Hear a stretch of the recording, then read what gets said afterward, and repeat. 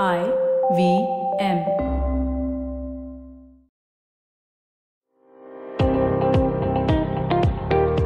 Welcome to All Things Policy, a daily podcast by the Takshashila Institution.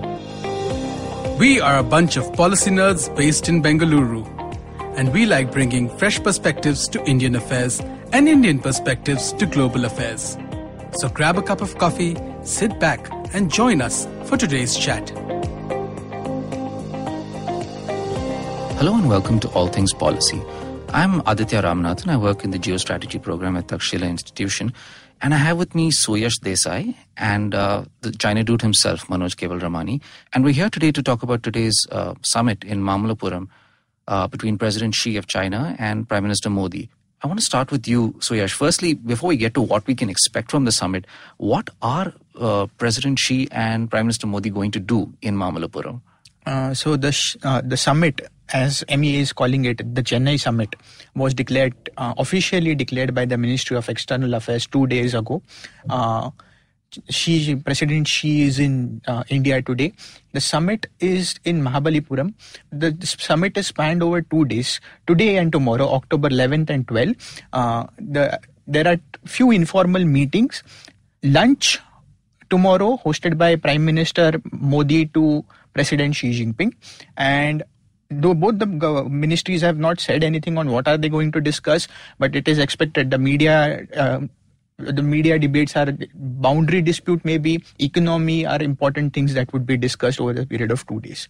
Yeah, so they seem to be having this penchant for informal summits, right? Going back to Wuhan also. Yeah, I mean, just the sort of the rough tentative schedule that's been put out in the media, not sort of formally confirmed, essentially tells you a lot about what you can expect. A lot of photo opportunities, lots of interesting visuals, lots of talk about ancient civilizations, India and China being ancient civilizations, and sort of a display of some degree of bonhomie amongst the leadership of both the countries. So I think that's what it is largely. And I think that sort of will obfuscate some of the more substantive discussions that are going to take place. Firstly, we need to keep in mind that this is an informal summit, just like the one in Wuhan in April 2018. So we don't expect either side to talk about what the agenda is going in or what outcomes were sort of agreed upon in terms of a formal joint statement. We'll likely have something like what we had after Wuhan, which is the Chinese putting out some sort of a statement about what they thought happened and what the leaders discussed. India sort of giving us some details. The Indian government, most likely, just like the last time, the foreign secretary hold a news conference where he'll talk about different things. In terms of the issues that are likely to be discussed, again, when the Chinese foreign ministry was asked a couple of weeks ago about what the leaders are likely to talk about, particularly in the context of the boundary issue in Kashmir, Hua Chunying, who's the spokesperson for the foreign ministry, one of the spokespersons, her response was that, I don't think some of these things are going to come up with. I mean, this is upon the leaders to discuss whatever they want to discuss, and some of these smaller issues don't necessarily come up with that. She didn't use the word smaller, but the inference was that it's not necessarily that big an issue. There are larger strategic issues. And I think that's the frame that we need to keep in mind as far as this conversation goes. Yeah, but I mean, one thing that strikes me is that if you have an informal summit, you don't actually have a commitment to any outcomes, right? Absolutely. And that's the sort of problematic part about this nature of engagement. The last time that India and China had a leadership level sort of state visit was 2015. It's been 4 years. You're going close to 5 years. You've not had a state visit. Prime Minister Modi and President Xi Jinping have met a number of times at international sort of events, the sidelines of international events. And this informal summit business sort of came into being last year in 2018 when you had the Doklam standoff in 2017. Things seemed to be rocky between the two sides. And it was decided that, we need to meet at leader levels to try and stabilize the relationship and try and sort of recast the relationship in a broad strategic perspective, given the massive changes that are also underway around the world. And that sort of is, wink, wink, nudge, nudge the US and what the US is doing. And I think that's broadly where this began. To me, this is sort of one of those events where the Chinese are paying a courtesy visit in some ways. You'll be talking about some of the substantive things, yes, but you're paying a courtesy visit. The summit, which is happening today, was confirmed just 2 days ago. And the short notice also tells you about the kind of difficulties that have existed in the lead up to this summit. The last couple of months have not been good for India and China. Yeah, so just walk us through what those difficulties are, then we can talk about the mutual expectations that the two countries have. So what's happened in the last couple of months is that, let's just go back to sort of rewind to April 2018 when Wuhan happens. And there's sort of this term that comes out of Wuhan, become mythical in some ways, the Wuhan spirit. What does it mean? It's quite sort of ambiguous. But broadly, what did we understand from Wuhan? We understood that both leaders said that we need to pass down what is being called a strategic guidance to the militaries. That peace and tranquility needs to be maintained at the border. That led to some degree of changes in terms of how patrolling is done at the border, how sort of delegations at the border are meeting with each other, how both the armed forces are sort of engaging with each other in order to avoid confrontation. Since then, there was no major incident, barring one in September in Ladakh. Even that was pretty quickly diffused. But the fact that it took place tells you a little bit about the fact that things started to deteriorate. Yet the fact that it was diffused within 24 hours tells you that some of the mechanisms that have been put in place worked. Yeah. So that's one thing. The other thing is on trade. Again, at Wuhan, they had again spoken about trade, addressing the trade deficit. India-China trade deficit stands at about nearly 60 billion. The figures sort of vary depending on which side's data you take into account. India says the trade deficit has fallen. China actually says the trade deficit has increased. And one of the reasons why India's figures show differences is because India calculates it on a financial year basis. China calculates it on calendar year basis. And also, does Hong Kong get included in that trade data or not is also a matter of sort of contention. But broadly, the picture to take away is that we still have a massive trade deficit over $55 billion. We've been wanting to address it. There have been a number of talks. There's been some sort of movement in the last year where things like non-basmati rice has been exported to the Chinese, raw sugar, on sort of fish, agricultural products. There's been sort of some of this talk about increasing Indian exports. And there has been some increase in Indian exports. But none of this is going to really redress a trade dispute because these are agricultural products. These are not sort of manufactured goods, capital goods, which are going to sort of be expensive and address that. So the big debate still remains about pharmaceuticals, and that's still not addressed, despite changes in Chinese legislation. So that's the other thing. The third thing linked to trade is the RCEP. India has serious issues with regard to signing the RCEP, although it seems like we will sign on to it. And the issue is about how much can we negotiate in terms of a tariff differentiation with regard to the Chinese specifically. So that's another one of those bones of contention that we have. And those are sort of intensified. One of the big positive movements that happened post-Wuhan was the listing of Masood Azhar as a terrorist, which the Chinese agreed to after much cajoling, to be polite. That created an environment where at least there could be some positive conversation. But things have sort of been on a downward spiral since August 5th, once India announced the scrapping of the special status for Jammu and Kashmir and created 2 union territories. The Chinese were very strong in their response. They even took up the issue at the UN Security Council. And that sort of has further precipitated a decline in sort of bilateral understanding. So this is some of the stresses that have sort of taken place. And the idea is that in this summit in Mamallapuram, hopefully they can try and address some of these things. The Chinese have since August 5th softened their position on Kashmir. But that's essentially what's been the lead up to this particular summit. Yeah, I'm assuming that the military exercises in Arunachal Pradesh are also an irritant in this. So recently Chinese complained about the military exercises, though India has repeatedly assured that it is not directed towards China. It is also 100 kilometers away from LAC in Arunachal Pradesh, but the timing of the exercises were such that it is very much close to and happening at the time when this summit is taking place is a major irritant. I want to focus on 2 things which Manoj didn't say, but he has written in the recent paper that he has published. One is about the technology. Is China expecting something from India? Would technology be a role of Huawei in India? What would be the India stand? Will India's stand be as ambiguous as it is right now?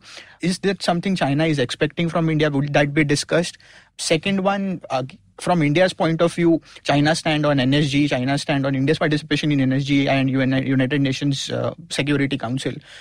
These are the 2 important things that both the sides would be expecting. And I am not sure whether they will get addressed, or even if they are addressed, what would be the way forward. There's ambiguity over. So on Huawei, you mean 5G? Yes. Yeah, the extent to which India is going to allow Huawei to participate in the 5G. Yes, because even India has not come out clearly on how they are going to allow China on 5G, whether they are going to allow them on critical sectors. What is the way in future? Yeah, I mean, I think so. Some of the statements that have come out from the Indian government over the past month. When Foreign Minister Jaishankar was in the US, he was asked about 5G, and his response was that, well, this is not a political issue for us. This is a technical and a security. This is a telecoms issue for us. Right. And we deal with China, and I'm quoting him here, very, very bilaterally. So that sort of is an indication to the Chinese that, look, we're not aligning with the US on this, because that's essentially what the concern is for Beijing, right? And that's, I think, our messaging to them. But we've not really come up with a position on this. The Chinese have, so there have been reports, right? A couple of months ago, the Indian ambassador to China was called up and he was told that, look, if you ban Huawei and Chinese telecommunications companies, we're likely to take apply reverse sanctions on your companies, whatever that means. But essentially, we're going to take some sort of action against your companies. So the Chinese are making a political issue out of this, because they realize that as much as India would like to say this is not a political issue, it is a geopolitical issue. So I do presume that there is some of this which is going to come up in this particular conversation. But again, the fact that it's an informal conversation, how much of your commitments really matter? What sort of commitments can you make? The nature of an informal conversation is that it may breed wonderful rhetoric, but lots of ambiguity. So it would be really good if you can actually move away from this, because ambiguity can be beneficial to India in certain spaces, but particularly on things like trade and the border, which are seriously core issues for us. We can't afford ambiguity. Yeah, so obviously this is not the best way to deal with these issues. But I do just want to come back to what you said about Huawei. My sense is that the Chinese very much see Indian foreign policy through the prism of the United States. And and while India is definitely under pressure from the US, and there are people in India who have their own concerns about this, whether misplaced or not. But just to go back to, will she expect some clarity from Modi on the US-India relationship? And what is it that India can say?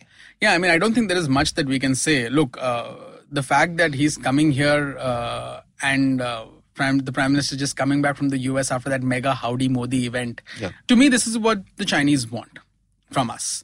They don't want us to be part of any sort of alliance which is looking at, and I'm not even talking about a formal alliance, I'm talking about some sort of a loose alliance which has the containment of China as its objective. Whether containment of China is even possible is another question altogether, but which sort of sees, this happening. Even if you can't get an India which is supportive, you want an India which is non-aligned at best. I think the Chinese do realize that, the Indo-US relationship is going to grow. The issue is how far can we see that growing? And also the Chinese are sort of investing in the fact that India wants to be a major global player, and it doesn't probably want to be a major global player with a US which is unreliable, particularly under Donald Trump. How far post-Trump the US is reliable, how far US foreign policy sort of changes course again, and whether that's even possible given how deeply it's been undermined in the last 3-4 years. Are sort of things that are going to be, that's one of the factors that brought India and China together in April 2018, was this sense that, look, there are massive changes underway in the world order. The balance of power is sort of beginning to shift eastwards in some ways. And with that, there will come lots of uncertainty. So I think that's also one of the things. The Chinese predominantly see India from the prism of the US and their competition with the US. And I think that's one of the clarities that he will seek. At Wuhan, we'd mentioned that India sort of holds firm its decisional autonomy, strategic and decisional autonomy. And I think that's what we should continue to reiterate, because that is also in our interest to reiterate, not to just placate the Chinese, but actually that's in our interest to say that, and to actually believe that we hold steadfastly to our strategic and decisional autonomy. Of course, we have to compromise on certain interests at certain places, and Iran is an example of that. But by and large, we're not sort of anybody's lackeys. Right. Also, to add one more thing that China would be seeking is India. I know that India is one of the first countries to oppose BRI. Also, Manoj has continuously pointed out, and even he has published it in his recent document, that if India could work with China and not under the frame of BRI, for example, if Chinese investments are coming in. So what is India's stand on that? How would this relation go forward? I am not sure how how that this is going to happen, because when Chinese companies are investing, for example, in mega infrastructure projects, Japanese have invested in bullet train, Japanese have invested in Delhi Metro, they are investing in Mumbai Metro. If Chinese are investing in India, obviously they will use BRI for their loaning, for getting loans from their banks and invest in India. Yeah. So, and why would India approve, and how would India approve? How this equation will go forward? Look, I think so. On India being part of BRI, I think that's a dead horse. There's no need to flog it anymore. I think, just as recent as a week ago, again, Jaishankar, Foreign Minister, speaking at a forum in India, said that BRI will not apply to India. We will not be part of it. Yeah. And I think that's as clear as we can be. I think that does not preclude participation in any other projects, and that does not preclude Chinese investments in India. We've been talking about Chinese investments in infrastructure in India even before BRI came to be. There are structural reasons why that is not happening. A lot of it has to do with the nature of the Indian regulatory system and the limitations of Chinese investors in terms of how they engage with it. A lot of it also has to, particularly on railways, there's been talks about investing in Indian railways for some time, station development, track development. There are subway cars which the Chinese have sold us, Chinese companies have sold. But developing that infrastructure has been limited because of a number of other issues, regulatory issues, data issues in terms of at what scale, location and area data you provide the Chinese. Those sorts of things have sort of limited some of this stuff. I don't see this as being contradictory. I think the Chinese can happily invest in India provided the Indian government sort of works out its regulatory frameworks. If domestically a Chinese company wants to classify that as a BRI project, good for them. But wouldn't India take a stand? That is on a it? matter of domestic Chinese politics. Despite India saying no to BRI very emphatically in 2017, even then, repeatedly maps have shown Kolkata as a port in BRI. It makes no difference what they want to say. It does not change anything. We need to realize that as BRI is a political project, just like any other political project operates in any other country. Classifying something as BRI, whether it is purchasing of horses from Central Asia or flight connections or trains or whatever, is merely nomenclature in many ways for companies to be able to access loans in China. That's how the business environment works over there, because it's political signaling domestically. You can call whatever you want BRI. Today the Chinese could call, selling toys in India as part of BRI. Whatever the company wants to call it, the company wants to call it. From an Indian government point of view, we are clear we're not part of BRI because BRI entails certain frameworks and we've not signed those. But wouldn't that be taking a toll on India's domestic politics? Because when China is doing something in India and they're saying that it is under the part of BRI, Indian government, the current regime would come under questions because of if opposition is smart enough to take it up that India are working in BRI in spite of you not doing it. I really find it difficult that the Indian opposition currently would make an issue of it and this government would buckle on something like this. That is why I said if it is smart enough. Anybody sitting in any part of the world can say anything. Your official policy and what you've signed on is what you've signed on to. And we have not signed on to BRI.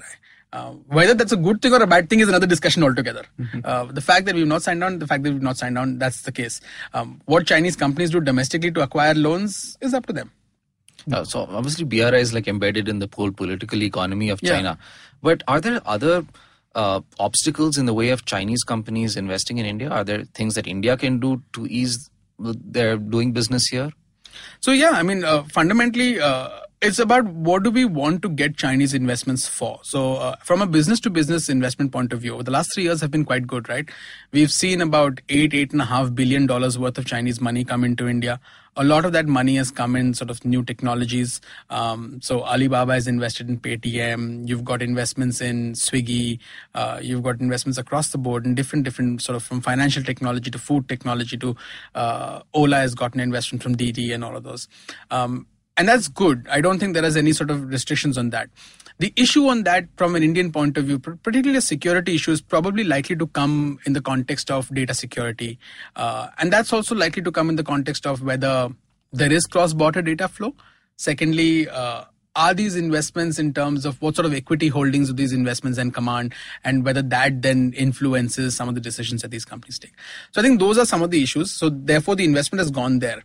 I've particularly wanted to see a lot more Chinese investment in sort of what we call dumb infrastructure, roads, bridges. But that's not really materialized. Even sort of industrial parks that were discussed during Xi Jinping's visit in 2014 have moved at a glacial pace. Why is that? That has a lot to do with our own regulatory frameworks. The difficulties in acquiring land, the difficulties in doing that, and also the fact that a lot of times investment slows down because of this unstable relationship between Delhi and Beijing, predicated on the land boundary dispute. So if you look at 2014 to 2017, what you will see is that when Modi came into power, things looked really, really good.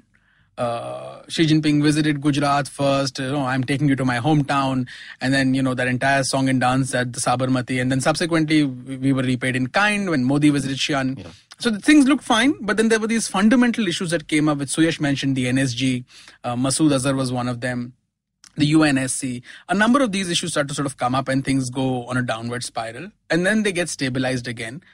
So when things go through that sort of downward spiral with incursions and these broader geopolitical issues, you end up in a state as a company saying, well, do we want to be committing billions here? Or is it going to become difficult to then do business? So that sort of uncertainty makes it difficult in many ways. All right. I'm glad you brought up the land dispute, the border dispute, because just a short while back after the Shanghai Cooperation Organization Summit, the Indian side seemed quite optimistic, actually, that there might be some progress on this. Yeah, I mean, I was, when I read that statement after the meeting in Bishkek, I was myself quite surprised because, we were saying things like both the leaders recognize that this is their terms are a historic opportunity to move forward on many issues. And the implicit sort of suggestion was that on the boundary issue, there could be some movement forward. To me, this is really wishful thinking. The Chinese didn't say anything remotely close to that. This is really wishful thinking. Even at this summit that we're likely to see over the next 24 hours, whatever you hear about any sort of, movement forward on the boundary dispute, look at it within this framework that this is a dispute on which we don't really at the moment even know where perceptions lie. Where are the claim lines? Secondly, is it in Chinese interest? Is it in Beijing's interest to address this dispute? No, it's a massive irritant that you can keep alive as a messaging and signaling tool to India. It keeps India on its toes. It prevents India from significantly investing in its navy because we need to be worried about our territorial boundaries. Also, if you settle the LAC with the Chinese in one way or the other, well, what about portions of Kashmir other than the LAC which the Chinese are occupying? And I think those sorts of things need to also be settled. And I think, therefore, it's very, very difficult to move forward on this. But predominantly think of it from this point of view. Would Beijing want a rising India with a settled, calm border, focused on development, growing economically, without any irritants, becoming gradually more powerful? Yes, there will still be a massive asymmetry, but do you want a second big player within this region? You're ideally likely to not want that. And they've been trying to pitch themselves as a balancer between India and Pakistan. You can't do that unless you have other irritants with India. So therefore, I would sort of be very, very cautious about any positive sounding things that come out from the summit, unless you come up telling us that we've finally agreed to exchange maps within a period of a year of our claim lines. That would be a genuine sort of move forward. Other than that, talk about things like early harvest solutions and we'll sign an agreement and, you can do other things like opening more border checkpoints for trade and those sorts of things. But those are not really resolving things. So I would sort of look at this I'd be slightly more cynical about some of this stuff. This is the classical problem of both the countries' approaches towards the boundary dispute. There is an anecdote from 1950s in Neville Maxwell's book.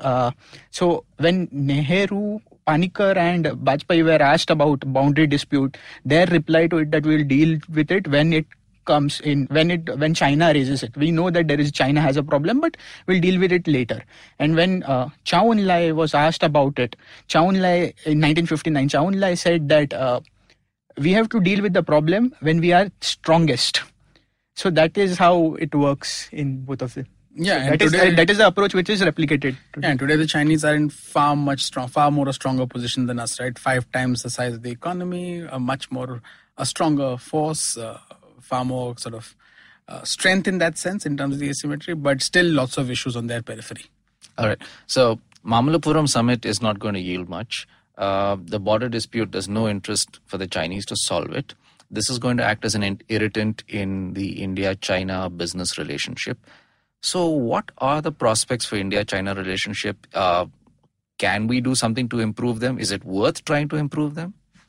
Having said that, Wuhan did yield results, as Manoj had pointed out in the initial conversation, that after Doklam went on for 60-70 days.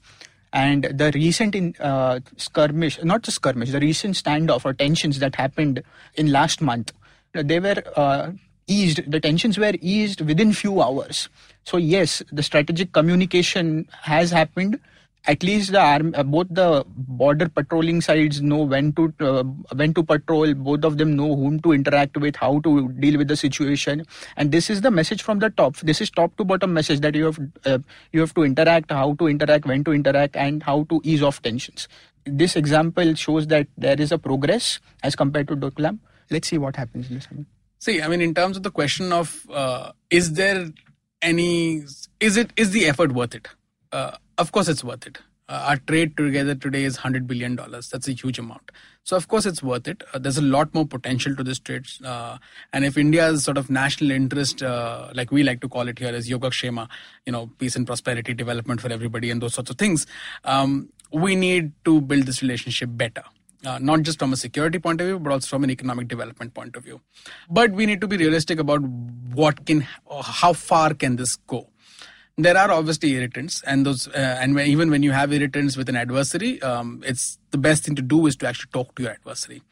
So even in the case of war, you don't end up breaking down communication. So the conversation is good. Perhaps more formal conversation is better. What can we look forward to from this summit? I mean, to me, there are a couple of things that I hope would be spoken about, but I'm mostly certain that it's not going to happen. So I think there needs to be a realization that while this top-down communication is good in terms of maintaining, sort of keeping a lid on some tensions, you need to, at the same time, develop an organic nature to this relationship. You need to involve states, you need to involve cities, and you need to have them sort of take the lead. You need to have businesses take the lead. You need to develop constituencies that want to balance this relationship beyond just sort of Delhi and Beijing. And I think that's one way to go about this thing. There has been an attempt made at this in terms of this people-to-people engagement forum that has been set up and a media forum that's been set up over the last couple of years. But again, these are very top-down events. You're doing 70 grand events over the next year to mark the 70th anniversary of the bilateral relationship. But that's, again, at a very surface level. This needs to become more organic. Why this is not becoming organic is again because of security issues. So, I mean, last week we were talking about how India wants to sort of keep tabs on educational linkages between Chinese universities and India. I think those are the kind of things that are problematic. We need to encourage some of that. So that's one level of what we need to do. On trade, we need to actually talk more purposefully and say, look, this is an opportunity. You're under pressure. Beijing's under pressure from the US and many other places. We want to be part of the RCEP deal. And we want to have a deeper trade relationship with you, but you need to do away with some of the non-tariff barriers. And we need to see tangible action. It's not just rice, sugar, fish meal. You need to change on some of the more fundamental things. On technology, there is a lot that actually we can and we should work together. Security is an issue. And again, this is a conversation that we need to frame in the context of, look, if you open your tech sector to us and to our content producers, to our guys, if you sort of become freer and fairer, we are also wanting to work together on technology, because it's not just telecoms as technology. There are many more things, earthquake sensing, some of those things. There are multiple things that you can work on together. In terms of the border, to me, the best case outcome from an Indian point of view from this summit would be we get clarity, or we get them to commit to clarity, if nothing else. But just a performance statement which says that we are both going to work for peace and tranquility. Okay, it's acceptable, but it doesn't really change the status quo. But peace and tranquility is important for us also, as it is for them at this point of time. I think the one area that we should be really pressing them apart from all of this is terrorism. India has been conspicuously silent about Xinjiang. I think it's okay if we want to be silent about it, but we also need the Chinese to work with us on terrorism with Pakistan. And I think we should be pushing that as a core interest with them. If that's not something that's being developed further, I do think that we need to also voice our views on Xinjiang, because there is a values issue that we need to protect. And I think we should make our positions clearer, particularly given the fact that just this week the US has announced sanctions on Chinese officials in Xinjiang, companies that are involved in surveillance. So this is going to get sharper, and we need to be watchful of this. At best, we need to be watchful. Even better, we can leverage it. Finally, on Tibet, which is something that I think the Chinese would want our view on, given that the Dalai Lama is aging, his health is not great. I think we need to steer clear of any sort of commitments during this summit. The Chinese want to appoint their own Dalai Lama eventually, and we need to tell them, look, this is a religious issue. It's not a political issue for us. We don't interfere in political issues. In religious issues, it's a matter of religious freedom in India for the Tibetan community. They can do whatever they want to do. And I think we should be clear about that. I don't think we should be giving it away. There's no reason for us to. So I think that's broadly where I think things can be worked on. Certain things can be worked on. On things like Afghanistan, we should have a purposeful dialogue with the Chinese, because it would be great to have some sort of a presence with the Chinese in Afghanistan. This was talked about the last time also in Wuhan, and it got diluted to a diplomats training program. Something more, why not? So I think there's lots of stuff to do, and I'm sure it'll irritate Pakistan. Chabahar. Exactly, Chabahar, yes, eventually. So there's a lot to talk about, there's a lot to do. But again, my expectations from the summit are low, but I'm happy to be surprised. Okay, on that note, thank you so much for joining us on this, Manoj and Suyash. Can you just share your Twitter handles with us? So I can be reached at Suyash_Desai. And I can be reached at the China Dude. And I'm at Aditya R22. All right, thank you. If you liked our show, don't forget to check out other interesting podcasts on the IVM network. You can tune into them on the IVM Podcast app, ivmpodcast.com, or wherever you listen to your podcasts. You can also follow IVM on social media. The handle is at IVM Podcasts on Twitter, Facebook, and Instagram. And hey, if you'd like to dive into Takshashila's research on technology, strategy, and economic affairs, check us out at our Twitter handle at Takshashila INST or our website takshashila.org.in.